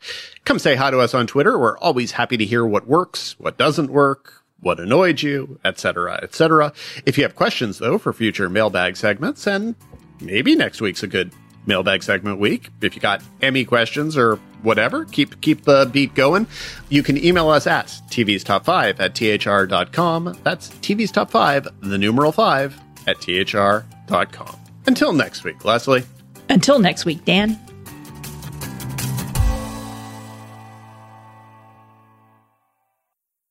Hey guys, it is Ryan. I'm not sure if you know this about me, but I'm a bit of a fun fanatic when I can. I like to work, but I like fun too. It's a thing. And now the truth is out there. I can tell you about my favorite place to have fun. Chumba Casino. They have hundreds of social casino style games to choose from with new games released each week. You can play for free anytime, anywhere. And each day brings a new chance to collect daily bonuses. So join me in the fun. Sign up now at ChumbaCasino.com. No purchase necessary. VGW Group. Void where prohibited by law. See terms and conditions. 18+. Judy was boring. Hello. Then Judy discovered ChumbaCasino.com. It's my little escape. Now Judy's the life of the party. Oh, baby, mama's bringing home the bacon. Whoa, take it easy, Judy. The Chumba life is for everybody. So go to ChumbaCasino.com and play over 100 casino-style games. Join today and play for free for your chance to redeem some serious prizes. ChumbaCasino.com. No purchase necessary. Void where prohibited by law. 18+. Terms and conditions apply. See website for details.